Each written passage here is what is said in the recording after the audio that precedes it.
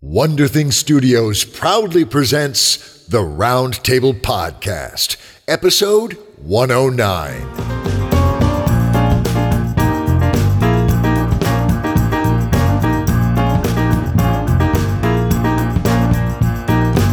Hello, literary alchemists. I'm Marie Bilodeau. And I'm Dave Robison. And you've jumped into the Round Table Podcast. On the Round Table Podcast, we fill a pool with cappuccino. No, we invite writers to come onto the show to pitch a story idea to us and our esteemed guest host.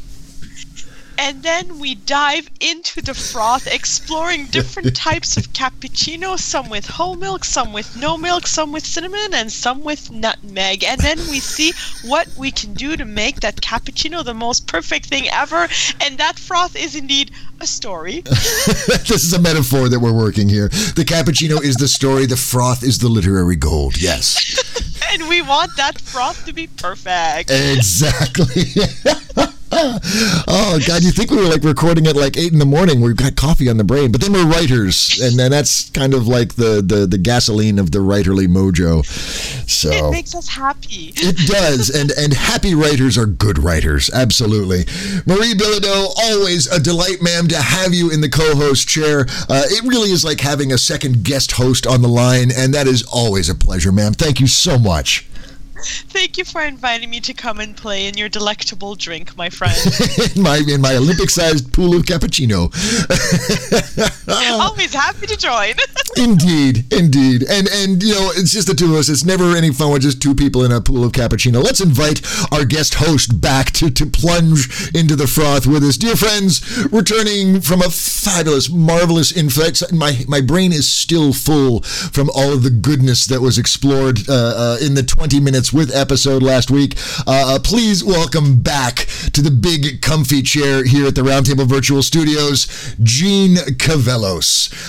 Jean, God, it was a great conversation. It's always a pleasure to have you in the studios. And honestly, as much fun as last week was, I'm totally jazzed at the prospect of brainstorming yet another story with you, ma'am. Thank you so much for making the time. I'm very excited to be here. I brought my inflatable ducky, and I'm ready to roll around in the froth.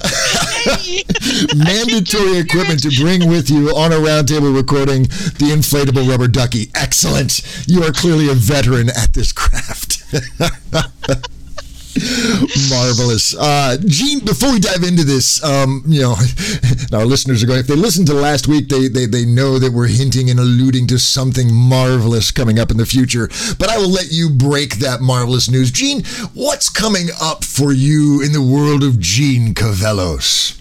Well, as you know, I'm the director of the Odyssey Writing Workshops. Yes. And we have 3 awesome online classes coming up in January and February with application deadlines in December.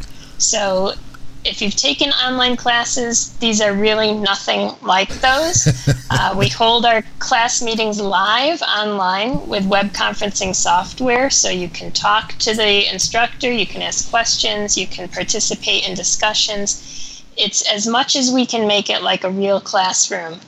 And we have really in-depth assignments that are carefully crafted to help you master new skills, and you get a lot of feedback on your work. So we're very excited. We have only 14 students per class. Oh, wow. And we're offering 3 different subjects for this winter. And we only offer online courses in the winter because then in the summer we do our in-person workshop. So we have a course on bringing emotional resonance to your storytelling. So if people read your stories and they're kind of like, they're not really feeling the heartbreak and the trauma and romance and joy that you thought, this could be a great course for you, taught by award-winning novelist Barbara Ashford. And then our second class is world building in fantasy and science fiction. So if you do too much world building, not enough world building, it's too complicated, nobody believes it, distracting, any kind of problems like that. Patricia Reedy, New York Times bestseller, is going to be teaching that class, and she is the world-building maven. So yes, anointed yes. world-building maven. And then the third class we're offering, I will be teaching, and that's Powerful Dialogue in Fantastic Fiction, where we'll really get into having your dialogue serve multiple purposes in a story, propel the story forward, show the character, show a change in the situation, and generate subtext. That wonderful, wonderful set of ideas and feelings that are not stated, but they come out and they have such great power. And that's what great dialogue can do. Yes, make your dialogue carry its weight, by golly. Awesome, very cool. And where can people go, Jean, to sign up and learn more? Actually, probably in the reverse, to learn more and then sign up for these fabulous workshops. You can go to odysseyworkshop.org, and we have all the information there on how to apply and everything.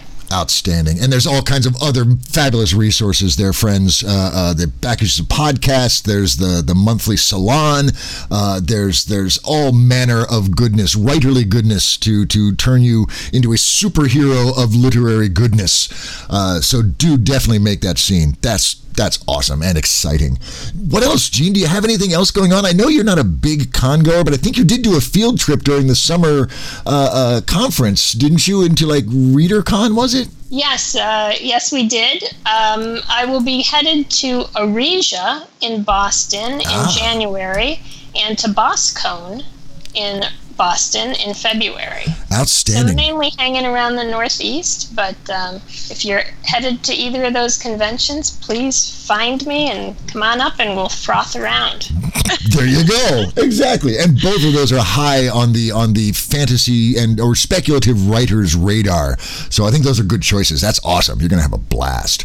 Very cool. Well, I'll make sure all of that stuff gets in the liner notes so that the utter convenience, you can literally just fall into this stuff, friends. Just a simple casual mouse click and suddenly your world is transformed, because that's how we roll here at the Round Table. Marie, what's coming up for you, ma'am? You're always making all kinds of fabulous stuff. Enlighten us, ma'am. What's coming up in the world of Marie Bilodeau? You know what's exciting and maybe not really announceable on social media and stuff, but I've been away everywhere. You have been on the damn road. Holy crap. I couldn't keep track of me. I'd spend one day at home. I'd be gone for 2 more weeks. It was fun. I met a lot of cool people. I met some old acquaintances, some old friends. I've met fans, new professional contacts. It was perfect, all of it. And now I get to just be home, which is lovely. I will be writing quite a bit to catch up on everything, but I do one of the things I do have coming up is, speaking of all the workshopy goodness, is I've been giving this 12-week workshop, which is all online as well, and the winter novel workshop at Onder Academy was just announced. So if you want to do some writing fun from January to March, that is up and running. Yes, indeed. At onderemporium.com. Pom pom.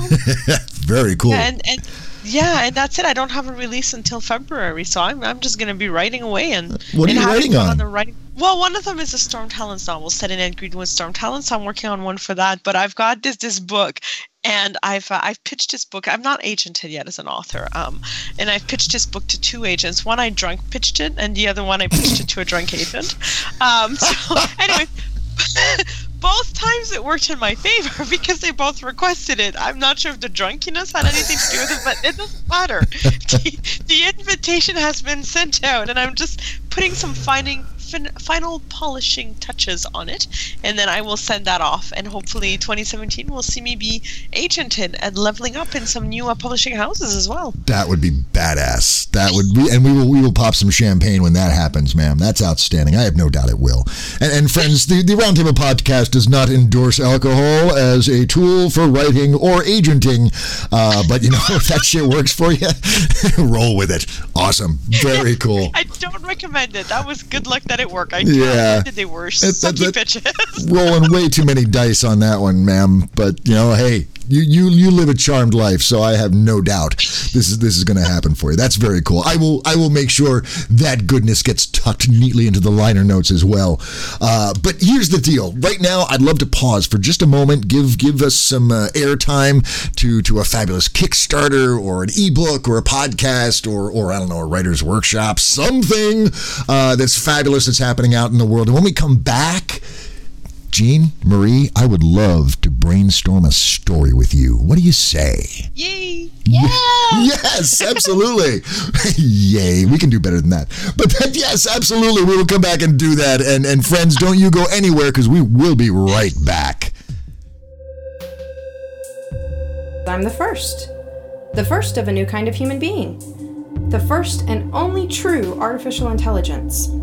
Not a huge fan of that term, though.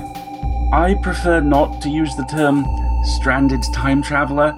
I am merely on an extended vacation. Against my will. Talking with normal people is almost impossible. I'm constantly on guard.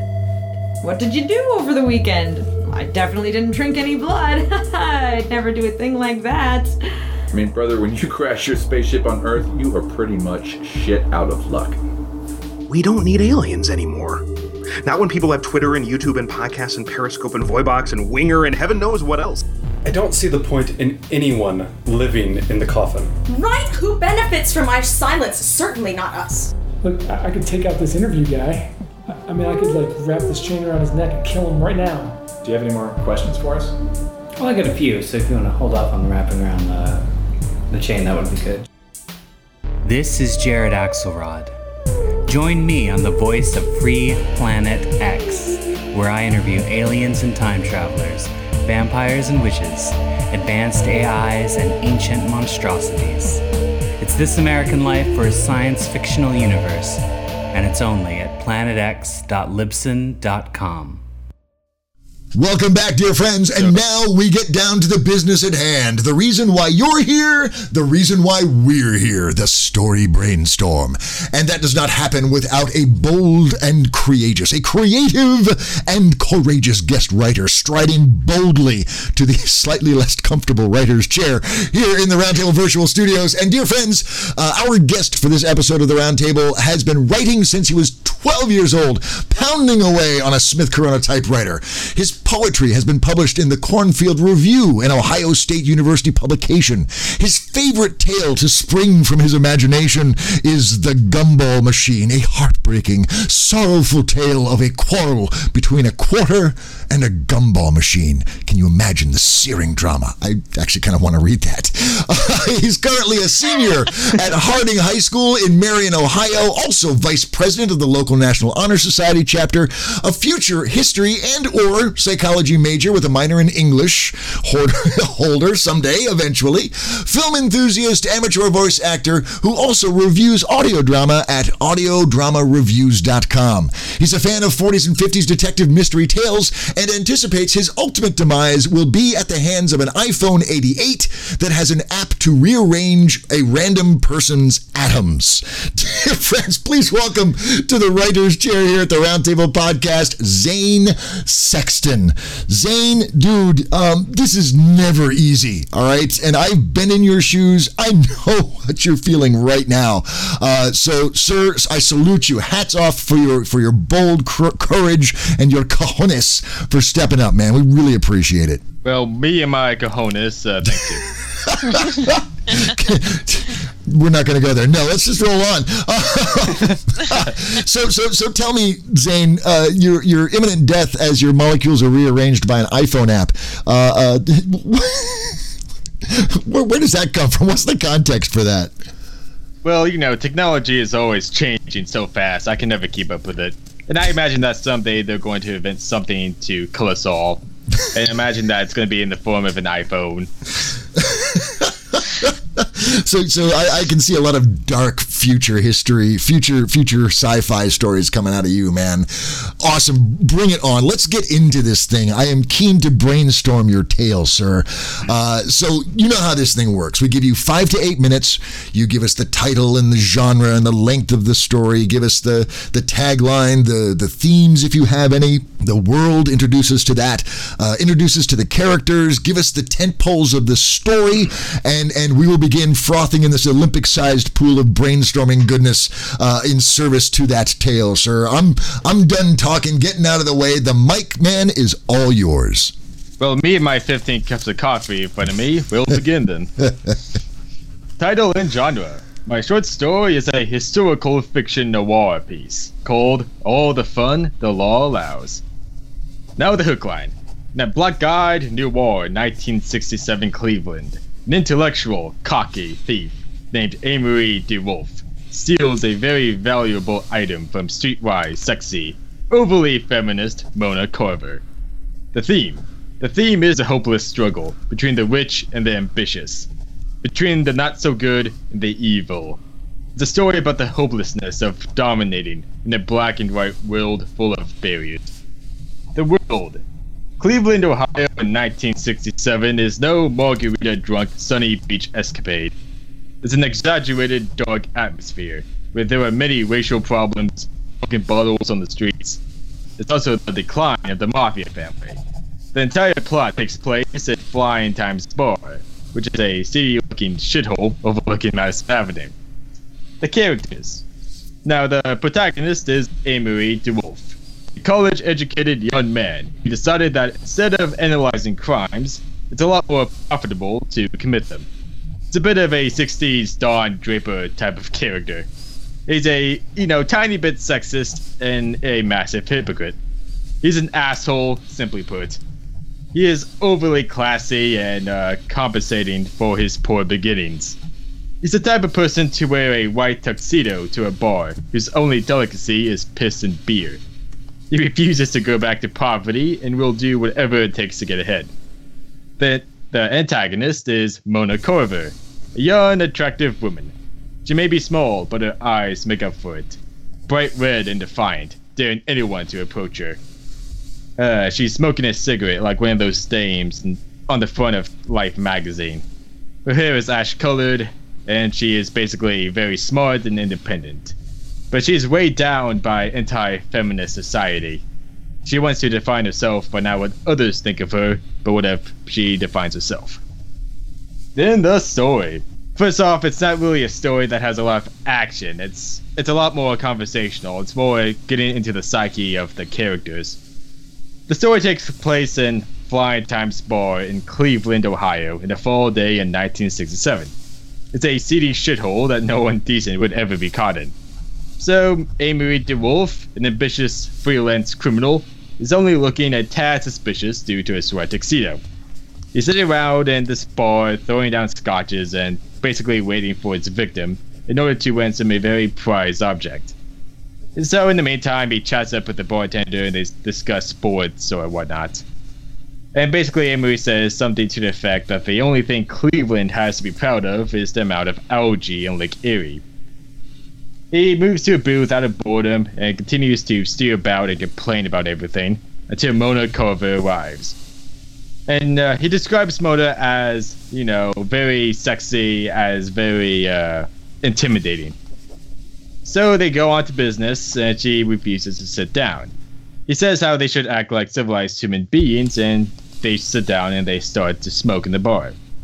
In order to get her off guard, Amory asks her about her social life. She comments on how she doesn't need a man in her life because, quote, all they do is drink and complain about why they drink. Mostly their wives. They overindulge in everything. Mostly whores. Lots and lots of whores. She is wealthy to her family business, which is marketed as a sing-songy tune of Mrs. Carver's Easy Shave Butter.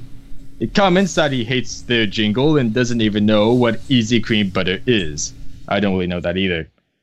Before she can comment, the bartender approaches and Amory orders a scotch for himself and a daiquiri for her, commenting how it was the first girly-sounding drink he could think of. And Mona, understandably, is a bit upset when he replies how feminism is this year's nylons. It'll be out of style before too long. Mona then asks why he is now there defending America from Soviets because of the Vietnam War. And basically he tells her how a friend of his got him out of the army due to constitutional syphilis. Then they finally get around to the point of the meeting. And I'm thinking I want it to have something to do with innocence, this very prized object. Kind of like the briefcase in Pulp Fiction. So he asks for $1,000 and she pays for it, which is around $7,000 today's money, so it's a lot of money. He leaves the bar and walks down to the shores of Lake Erie. He reveals that he gave Mona a fake item and pocketed the real one. He takes it out of his coat and stares at it, feeling a little bit guilty about what he has done. That's when he realizes that the rich and the powerful would always win, no matter what.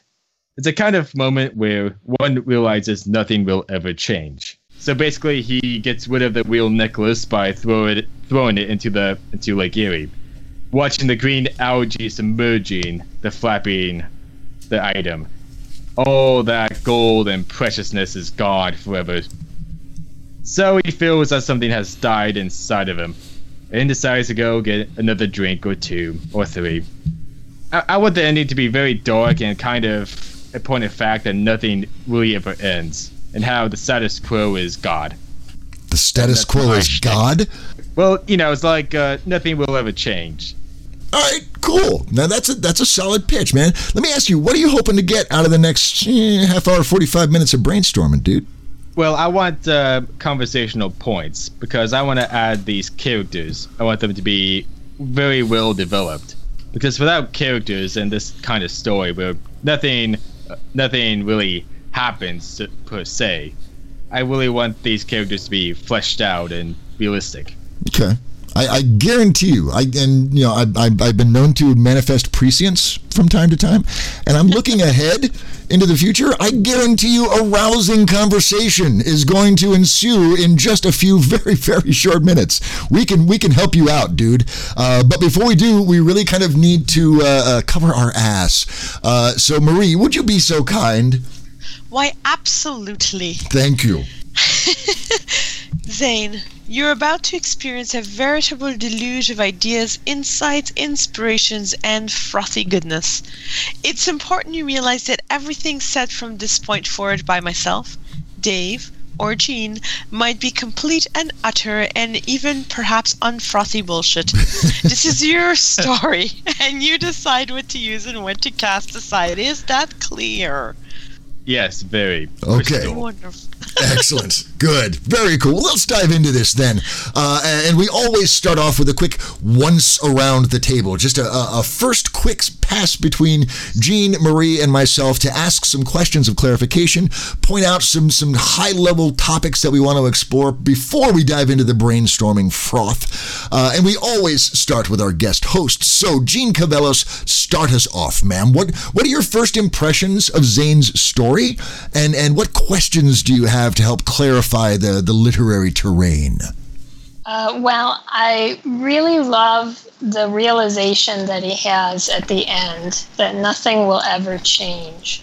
I think that's powerful, and I like the thematic unity that he's going for with the story. I guess what I want to know is, why does this experience on this day make him come to this realization? Because it seems like this is probably a typical day and a typical kind of thing that happens with him. So how is this different? That's an excellent point. Yeah. What is his goal on this day? If he wants the $7,000, what does he want it for? Is he broke, or is it just more to add to what he's got? Why does he keep the real necklace / briefcase / whatever it is MacGuffin and give her a fake one? What was his, I think he must have had a plan for what he wanted to do with it if he was going to bring a fake one and a real one to this meeting, if I understand you correctly. So why did he make that plan, and why does he change his plan and throw it into the lake? Mm-hmm. I think those are some initial questions. Absolutely. I quite agree. Now, just real quick, Zane, do you have any answers for any of those questions, or is it kind of it's just the way he is? Well, this day, I kind of want to express how Amory the Wolf, you guys kind of touch on it, how this is kind of a normal thing for him to do. But the fact is, I want to get across that, he got very drunk and he got very emotionally attached to Mona Carver.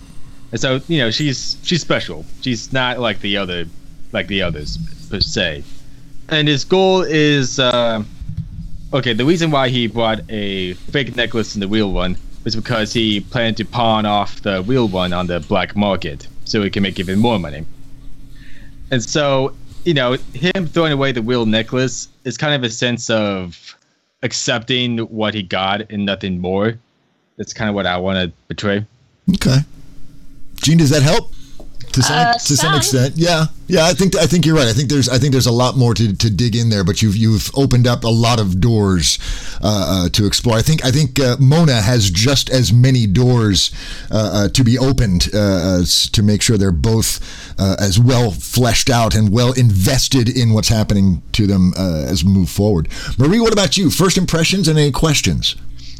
Jean touched on a lot of great points that I had written down too. I had one more for Amory, and then I had a bunch for Mona as well. But for Amory, I found like he, especially in the first few scenes when he's portrayed as just bored, complainy, he's already a thief, and so he's not a very likable character. Now, does he have a redeeming quality by chance? Well, I imagine it to be very classy and like overly polite. Like, that's not redeeming. Well, like I said, he's kind of a Don Draper type of character. Like, on the surface, he's kind of an asshole, but there's something about him I kind of want to dig into. Okay. Well, that's something we can have fun digging into. Thank you. And then for Mona, she strikes me as like there's a lot of things that aren't very explained here, but she comes off as and this is just a quick pitch, but right now she's very two-dimensional, and I mean, she's beautiful, she's fiery, which is great, but right now she comes off as a bit of a dumbass because she's going to because she's going to retrieve this valuable item, and she's rich, so she could hire someone to go beat the shit out of this thug and get it back. She could call the police and get him arrested, but she decides to go sit down and have a drink with him. So either there's like a background story, I don't know, which is cool, and then she doesn't recognize the fake from the real item. That might be a lack of knowledge on her part, but if she's gonna go down to a seedy bar with $1,000 in her pocket to get this thing back, she probably knows it pretty darn intimately. Well, exactly. Like, there's got to be a good reason for her to do that, because that doesn't sound like a smart plan, or one that she needs to even do, because she has money. She could just go and get him. I mean, if I was fiery and feminist and I had money, I would get people beat up all the time. I don't have a lot of assholes beware. But so is there like some kind of what are her motivations then for her going herself? Mostly I want to define her as very curious and maybe somewhat bored with her life. Because, not every day someone goes down to a bar with $1,000 and expects something good to happen. No, but, I want it to be portrayed as also bored with her life and having basically nothing else to do. Also, the item in question, I want to be very valuable to her, obviously, and I think that making it so her grandmother had this thing and she was very dear to Mona, I think that would kind of help with the motivation a bit. Sure, okay. I can see that. I think we can do better. But yeah, It's a good start, good foundation. Anything else, Marie? Those are a good start to just some of the basic questions I had. Thank you very much. I appreciate that. Yeah, Thanks for the pitch. Yeah, absolutely. And Zane, I got to tell you, I love the noir vibe.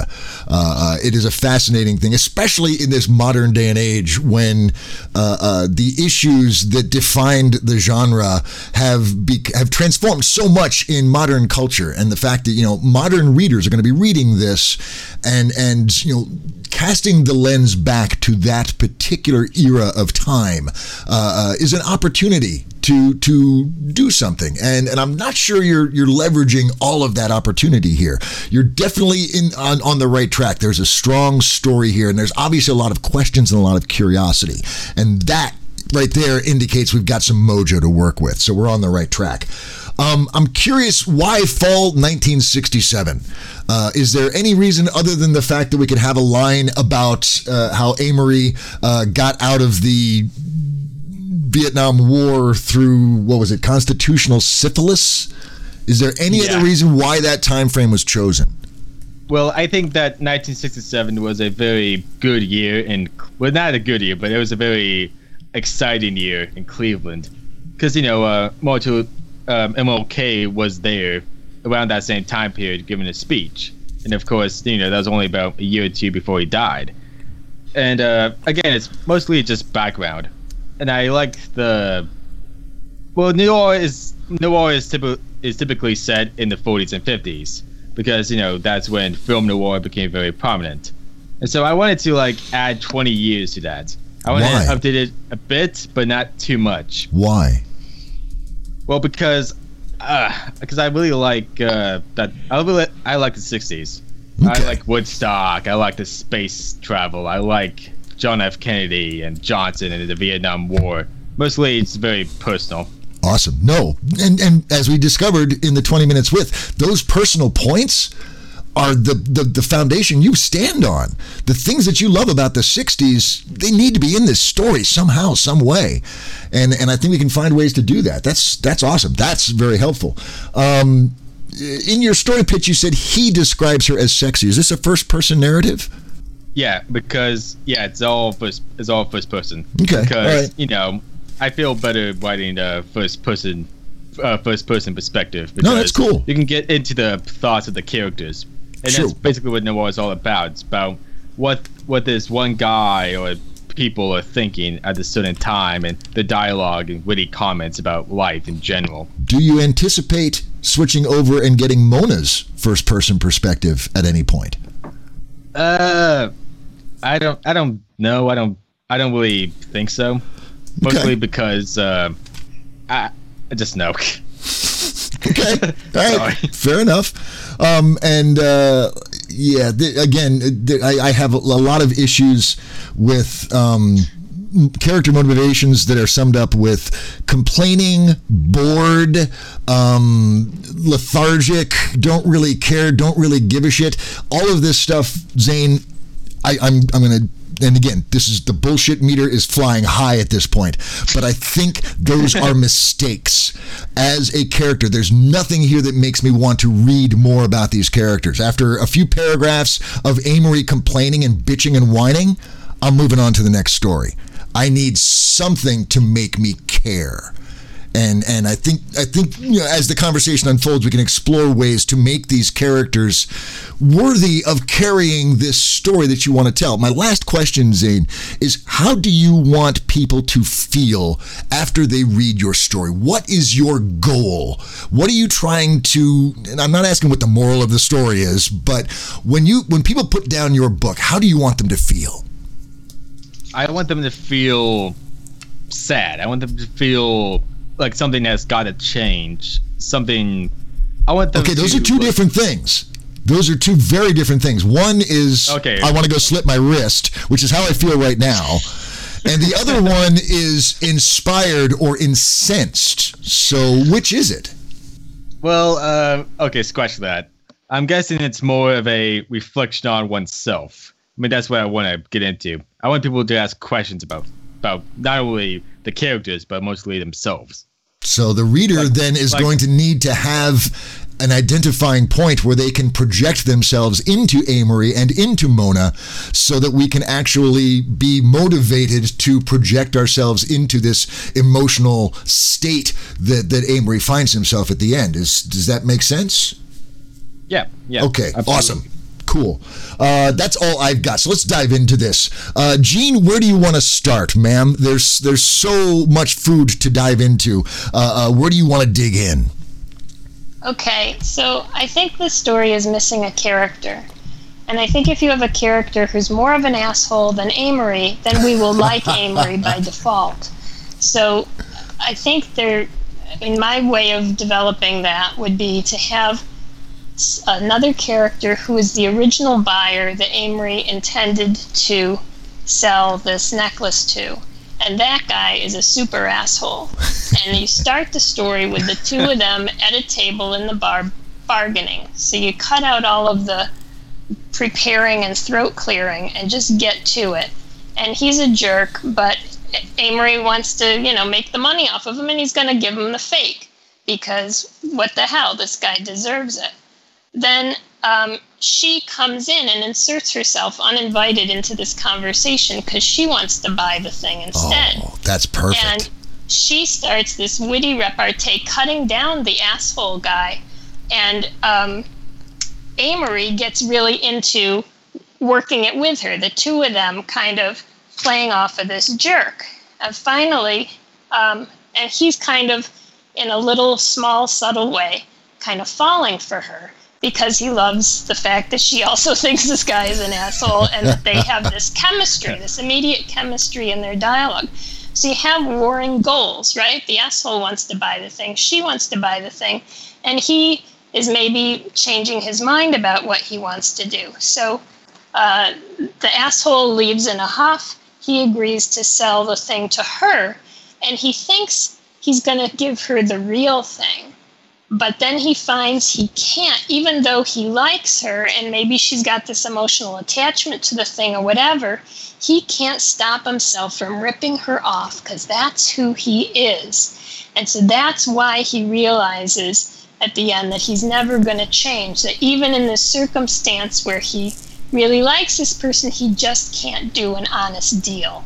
Yeah. So anyway, I really felt like putting in a third character in some way would help to bring in conflict and bring out the chemistry between these two characters. So it's not just them doing exactly what they expected. They both come to do a deal. He wants to do the deal. She wants to do the deal. They do the deal, and it's done. There's no conflict. There's no surprise. This is nice. I like that, and it also by having Mona being a very skilled teardown artist and insulting and taking down the bigger asshole, then there's a perfect reason why Amory would be enamored of her, because he lives a life of lies. And here she is speaking her mind, speaking it articulately, and speaking the things that he's thinking. And that's good. Yeah, there's an immediate, oh my God, here she becomes a ray of hope that he can actually transcend his life of lies and deception and thievery. She's a living proof that somebody can do that. And as you say, in the end, as is true of most noir stories, he doesn't have the strength. He's not worthy of that progression, that elevation, that evolution of humanity that he aspires to. That's fabulous. I love that. Marie, what do you think? I love it. Well done, guys. Another round of applause. No, I really love it, and it pushes it gives some of the nuances that we're missing, because even though it's noir, it doesn't mean it has to stay always even keel emotionally, and that's what you get here with some of the ups and downs of a potential partnership. Will he go for it? Will she stick around or call him out for being a jackass? Will they remain, like all of the questions that the readers will ask themselves as all the interactions are going on too? Will they remain friends? Will they find love? Will he settle down with her even? Because the reader will take this further to try to predict what will happen. And then when the story becomes really noir and adopts its noir self is when at the end the reversal is that there is no personal reversal for him. He goes right back to who he always was. And that's when you get that drop down. And if you want to leave them with that feeling of nothing will ever change, you have to shine the light into the corners of what could be. And unless we see what could be or what is possible, we don't feel that, oh crap, it didn't change, because we don't know different in this story. Right. That's great. I mean, I love the idea of that. It really embodies what I'm trying to look for, the feeling I'm trying to leave behind. Kind of like, a snot on a coat. There you go. There you go. That's the metaphor of the day right there. I think our biggest challenge with this scenario that we're spinning on, I think this has legs, this has mojo, I'm liking it. But I think our challenge here is that moment. If he's falling in love with her, she's a shining beacon of what he could be, blah, blah, blah, blah, blah. That moment when he's going to give her back the real necklace. After he, sells the fake to the guy or however that goes, he ends up with the real necklace. He has that opportunity to give it back to her as almost his price, his ticket to admission to being a human being rather than a scumbag. And he can't make it. How do you... I would think we would need to get some serious backstory or some strong sense of who this guy is and how deeply entrenched he is in his life in order to make that moment believable. Am I overthinking this? No, I don't think you are. I think that's a very good thing I need to develop a bit more.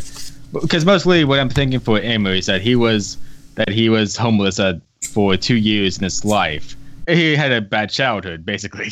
I need to have a lot of bad stuff happen to him. But not a lot of bad stuff, but, some... I need to develop a bit more on why he can never be in a poverty situation ever again. Well, I'm going to take a page from Gene's book here, and we've touched on this, I think, Gene, in several conversations, is that first instinct is the same instinct that every writer is going to have. He had a bad childhood. He grew up in poverty. That's why he wants riches. Yeah. Maybe we can take it in a different direction, just to see how it fits. He had obviously he went to college, for God's sakes. So, maybe he had, he grew up in poverty, but he was strong. He was good. He was going to fight against the poverty. See, and this is sounding nice now. He was going to fight against that poverty. He built himself up from his bootstraps. He went to college. He was going to be somebody. He was going to be a human being. And then something happened that broke him. And that thing needs to be somehow integrated into Mona, into this necklace. Maybe the necklace is a metaphor or something, I don't know. Or this asshole who's trying to facilitate, broker this deal, whatever. I don't know. Gene, what do you think? Is there any food there? Is there anything worth pursuing? Yes, I love that idea of not going with the first thought to come to mind, and that he had some experience, or perhaps a series of experiences, which we don't need to know about. They can be in the subtext, that have eroded the promise of what he once thought he would be. When Zane says something has died inside of him at the end, that means something's still alive before the end. Right. And so that something is like there's still some kind of spark of promise that maybe he thinks this deal is going to allow him to regain the life that he thought he would have. That if he can sell this necklace, if he can sell it twice over, once fake and once real, that he'll have enough money to do X. And then he realizes by screwing Mona by giving her the fake thing, that he can never be X. Yeah. Right? He can never be that thing that he imagined he would become, no matter how much money he has. And that's why he throws it away. I love that. This is playing out like a David Mamet play.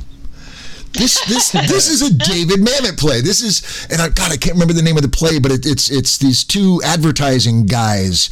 Oh no, they're movie producers, and this one producer guy gets sucked into this project that has no business being made in Hollywood, but he's totally enamored with the nobility of the art and so on and so forth. And his buddy is going, "Are you fucking insane? This is stupid. You're crazy, blah, blah, blah." And and then in the end, of course, he realizes, oh no, she's just as bad as everyone else.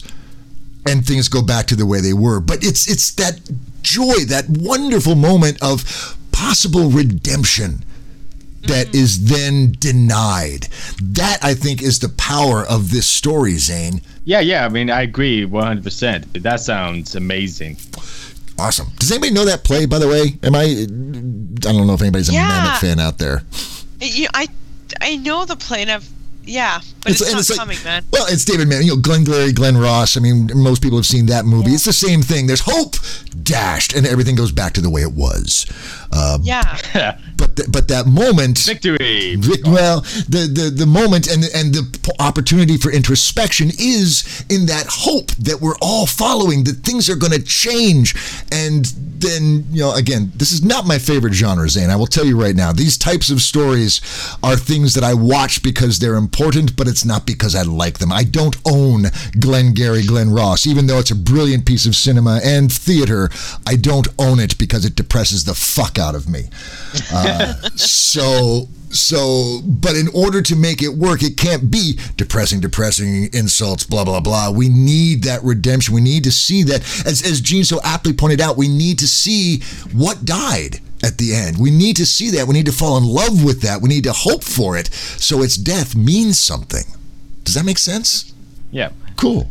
Well, I like that idea, and I like the idea that basically what you'd be doing is you would be making a promise to the reader from the get-go that there is something that might change, and the reader would continue reading regardless. Like, the characters, I think you can push to be interesting enough and sympathetic enough, but if you make a promise to the reader that they want to see happen, like, wow, okay, we'll have that redemption moment, I'll read for that, and then whether or not that happens, which in this case it's not, you are giving them something to look forward to, and then you're crushing their little hopes because you're bringing them so close to the edge. You're like the ultimate tease, and then it falters at the end. He, as a character, cannot make it, which is part of the power of that. But unless you have that promise, then you will lose the reader, because the reader will read for something like what will happen and will it change, and that's enough of a question that they'll keep going. Right. Let's turn the conversation. This is good stuff, and I do want to come back to it because I have some ideas about how we can tie all this awesomeness together. Gene, let's talk a little bit about Mona. A little bit. You've painted a very cool sketch of this woman who comes in and attacks this greater asshole, and the lesser asshole admires him, admires her for it, and that's a very appealing picture. What else do we need to give Mona to make her an authentic participant in this story? I think, we need to see why she wants this thing, I think. I often like to leave the why question in the subtext, the answer to the why question in the subtext, but in this case it may be explicit or it may be suggested, but I think we need to see that she wants it. But it would be good to have some idea why she wants it. I think we still haven't figured out what it is exactly and what her connection to it is. But that would tell us a lot about her. It would also be nice to see some sort of internal conflict. So if her goal is to get the thing, does she distrust Amory? Does she, do a test on the thing to make sure it's legitimate? Does part of her, want the thing, but then part of her wants a relationship with him maybe as they talk more? And why is it that she would be attracted to him if she is, when she, doesn't have any other boyfriend? Why would this asshole, this lesser asshole, be somebody that she would be attracted to? What does she see in him? Because maybe she sees the thing in there that is the thing that hasn't died yet. I don't know. Yeah. What about you, Marie? What are you thinking? Definitely some more delving down into her and her basic motivations to it, and even something as simple as like the going there just because she's bored isn't quite enough. Like she has to be looking for something too. She's not just going there because it's the only destination. She's targeting it in a way, instead of just like, she has to have her ultimate purpose, and it can't just be the necklace. Right. Well, let me spin something for you, and this is going to be a little heavy-handed. It'll require a little more finesse and nuance than I'm laying it out here. But let me toss out a what if. Okay. So what if the thing that broke him was maybe he started a business. He went to business school, started a business. It was going well, and then somebody broke the business, bought it out from under him, dirty dealing, shady stuff. He was stupid. He trusted somebody. And that person betrayed him, and this was his dream. This company was his dream, and maybe he sees Mona is an heiress to this creamy butter thing. Maybe he sees in her maybe she was starting out the same time he was. Maybe too little heavy-handed there. Anyway, he loses his business, and then everything cascades from there. He loses his wife, who takes his child away because he can't deal with the loss. He's broken because he could not bend, and so he's condemned himself because he's lost all the things that he valued to this life of scummery and thievery and fuck everyone. They're all dogs. And I'm just going to get what I can out of the world. The bigger asshole is the guy who stole his company. Oh, that's a good twist. And if he screws this guy over, and this guy, he set up this thing where this guy needs collateral for a loan from a loan shark, and this gem is going to be that collateral, so he can be the big cheese. The big asshole is going to use this thing to become even bigger. But if he doesn't have it, then he's crushed. So, and again, heavy-handed, I know. But so this is his ultimate revenge.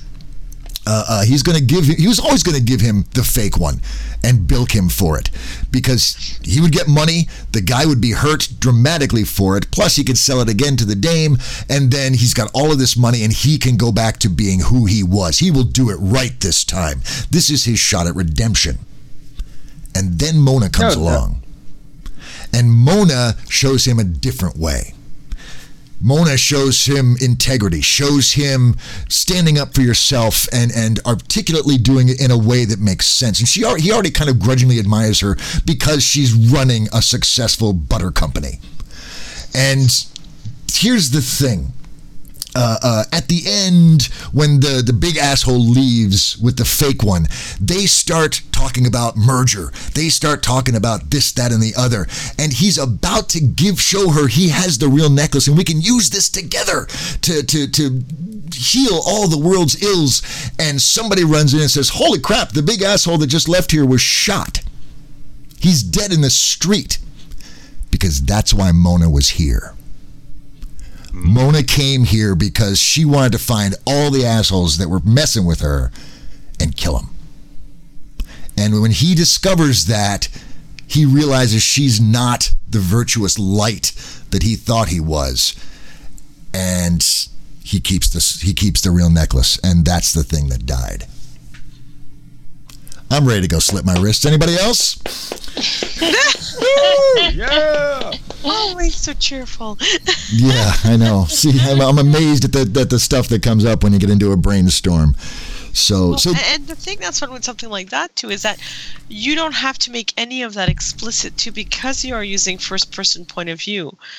You could make it that he is assuming, like he could be wondering himself, why is she here? Why is she here? Like, why did she come meet me here? Like, because it doesn't make sense in a way, and she could give him a half-cooked idea, which might be the real reason for her, too, but he's thinking, well, maybe it has something to do with this. Like, he could actually make up some of this, like, no, she is tainted in some way, even though I can't see it. Like, what am I missing that I can't see? She never confesses to killing the dude, but he might see a smile, or even just a twitch on her face he can't identify. And because he's so distrustful, even though she never says, yes, that's why I'm here to kill these guys, he can't trust her. It's the crack in the armor. Yeah. Gene, what do you think? I'm thinking that the thing that they're all negotiating over is a patent for an invention that will make this business of whoever gets it work. And he invented this thing. This is the thing that's special to him. This is why he started his business. But the business went under because of the big asshole. And now the big asshole wants to buy his invention, and it's all he's got left. So he figures he can screw the asshole by giving him a phony invention that's probably going to blow up or something when he tries to build it and destroy his factory. And he'll keep the real one, and he'll have enough money to start his business back up again. Yeah. And but since she also is a business person, she wants the invention too. So I don't know, for some reason I like it when she is good rather than bad. I don't really know why. But no, anyway, I'm with you. I'm with you, Gene. I was really channeling David Mamet at that point. So yeah. He could he could then decide to sell her the patent, but ultimately he can't. He screws her and gives her the fake one that's going to blow up or whatever, or self-destruct, and keeps the good one. But then he realizes, he has screwed this woman that he could potentially have partnered with and had this great life with, and he has no goodness left in him. That's probably a more potent thing. Yeah. Throws out his good patent into the lake. But I really like the idea that the big asshole is the guy who ruined his company. Yeah, I think that gives Amory some personal skin in the game. But I also like your idea, Gene, that Mona is ultimately virtuous. That she is his ticket. He could potentially be redeemed through her, and it's through his own actions that he's damned. That he rejects the hope that she embodies. I think that's probably a much stronger emotional spin or emotional twist that'll make all the readers go, "Oh damn! Oh you idiot! Oh my God!" So, because that's what we want all of our readers to do. Guys, I'm looking at the clock and I'm watching it tick down here. So I'd like to move us into that final stage, that one last time around the table, to give any last minute ideas, anything we didn't have time for in the brainstorm itself, any final thoughts that you feel would help Zane as he moves forward in writing this story. Fill his pockets with literary gold and send him on his way. Gene, we'll start with you, ma'am. Final thoughts for Zane? Well, I love what Marie said about that the story needs to shine the light into the corners of what could be. Yes. And so I think it's really important that we see the promise that he could be redeemed, this thing inside of him could bloom with her, and that you lead the reader to believe that that is where the story is going, until we get to the point where he sells her the fake thing. He's unable to go through with it. And then I think that would be a very powerful turn. Yeah, that would be a gut punch for the readers. You bet. Yeah. Yep, I like that. Marie, what about you? Final thoughts for Zane? I think you have a good construct. I like the noir story setup. That's definitely going to be powerful. Don't, since you've selected first person point of view, which is a great tool in itself, be really clear as to who your main narrator is, so that you don't get lost in their own streams of thought, so that you use it to your advantage, that he can be because he is first person, he will be a slightly unreliable narrator, because everything will be completely coded in his world views, and be clear on what those are, so that you can deploy it to its maximum capacity. Because I think the fact that he will jostle from hope to potential to not being able to see the light or believing there will be a downfall, and he'll just avoid it right away by getting ahead of it and just making sure it happens. Those thoughts, the motions and beats he will go through internally, because it's mostly internal beats that we're looking at in this story, they will be very powerful. So use that first person point of view tool to its full potential and be clear on who he is. And I think you'll have something really cool. Yeah. Yep. I agree. I absolutely agree. And for myself, Zane, two brief things. And one I'm not quite sure how to articulate. I mentioned earlier on that noir is a past genre, a form that was born from a different age, and now contemporary readers are using it for a lot of different reasons. And I would encourage you to not become enslaved to the idealism of noir. In that, don't make it a pastiche of noir. Invest it with contemporary aesthetics and values. Give us a rich, authentic story rather than broad tropes and big black lines. It's the nuances of the shades of gray that make noir great. And readers today are much more sophisticated in their reading because we can read a lot more than we used to, in my humble opinion. And so as you provide a story into a sophisticated reader, you yourself must elevate your story. Use the tent poles of noir, but don't hide behind them, I guess is the advice that I wanted to give. And the other piece is all of those things that you love about the 60s, put them in here. Find that love, find that passion. Show us why you love this era so much. Make there be a love story with the 60s in this story. Let your delight in the things that are happening in that era infuse the set and the frame of this very powerful story that you're telling. And I think that will just add that much more juice and excitement and a reason for readers to love the story, because there's nothing we enjoy more than sharing someone's love or discovering someone's love of something. So those are my pieces of advice. So, all right, Zane, you know how the rules of the round table here. You go out and you write this bad boy, and you put it out in the world, and it can be anything. It can be a PDF on your blog, or it can be a deal with a big publisher or whatever.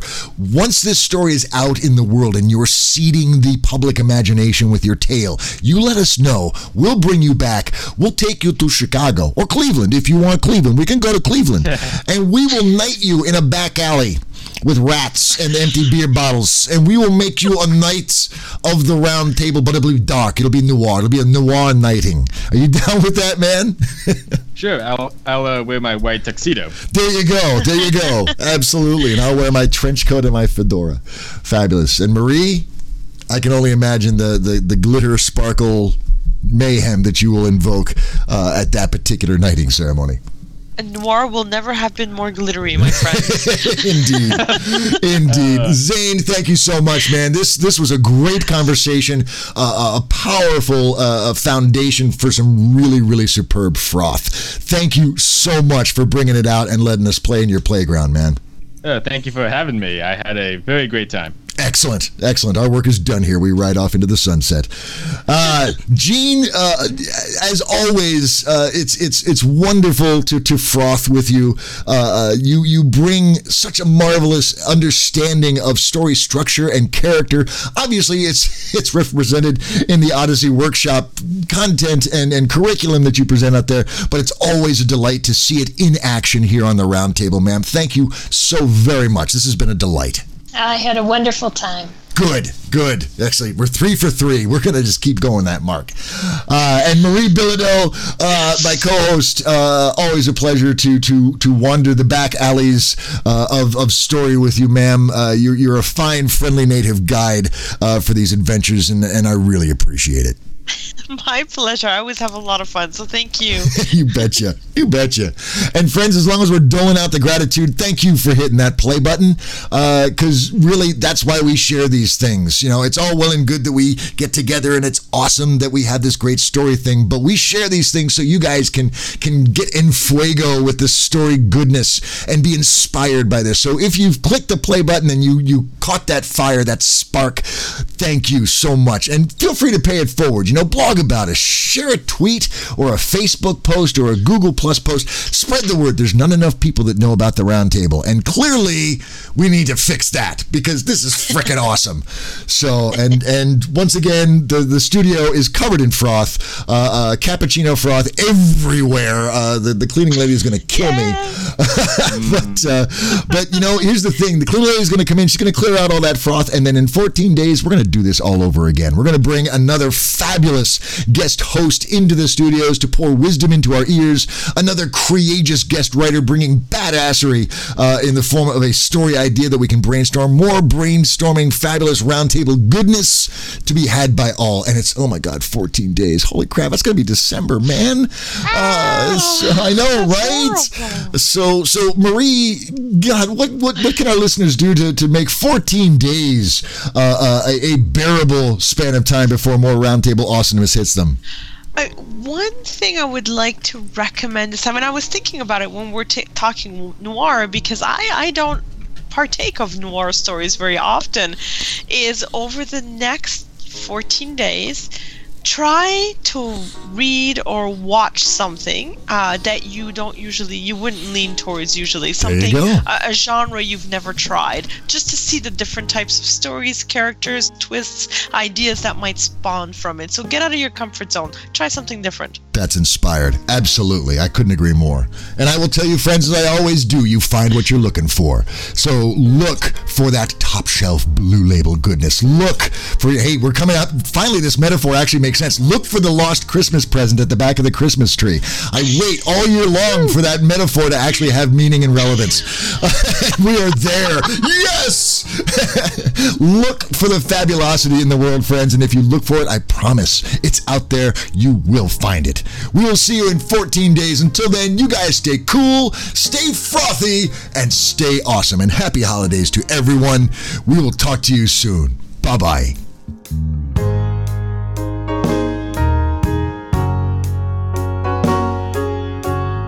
This episode of the Roundtable Podcast is copyright 2015 by Wonder Thing Studios and is released under a Creative Commons Attribution, Non-Commercial, Share-alike license. That means please don't sell it, but you can share it to your heart's content. You can even use portions of it in your own productions, as long as you release those productions under the same licensing terms and reference us as the source. Theme music for the Roundtable Podcast was performed by the Hepcats of Brotown, Gary Gold, David LaBroyere, Billy Nobel, and Matt O'Donnell. If you would like to be a guest writer or guest host, join in on the conversation, or just learn more about us, visit our website at www.roundtablepodcast.com. We're also on Facebook at facebook.com/roundtablepodcast and on Twitter at Writers Podcast. And you can always email us at thetable@roundtablepodcast.com. Thanks for listening.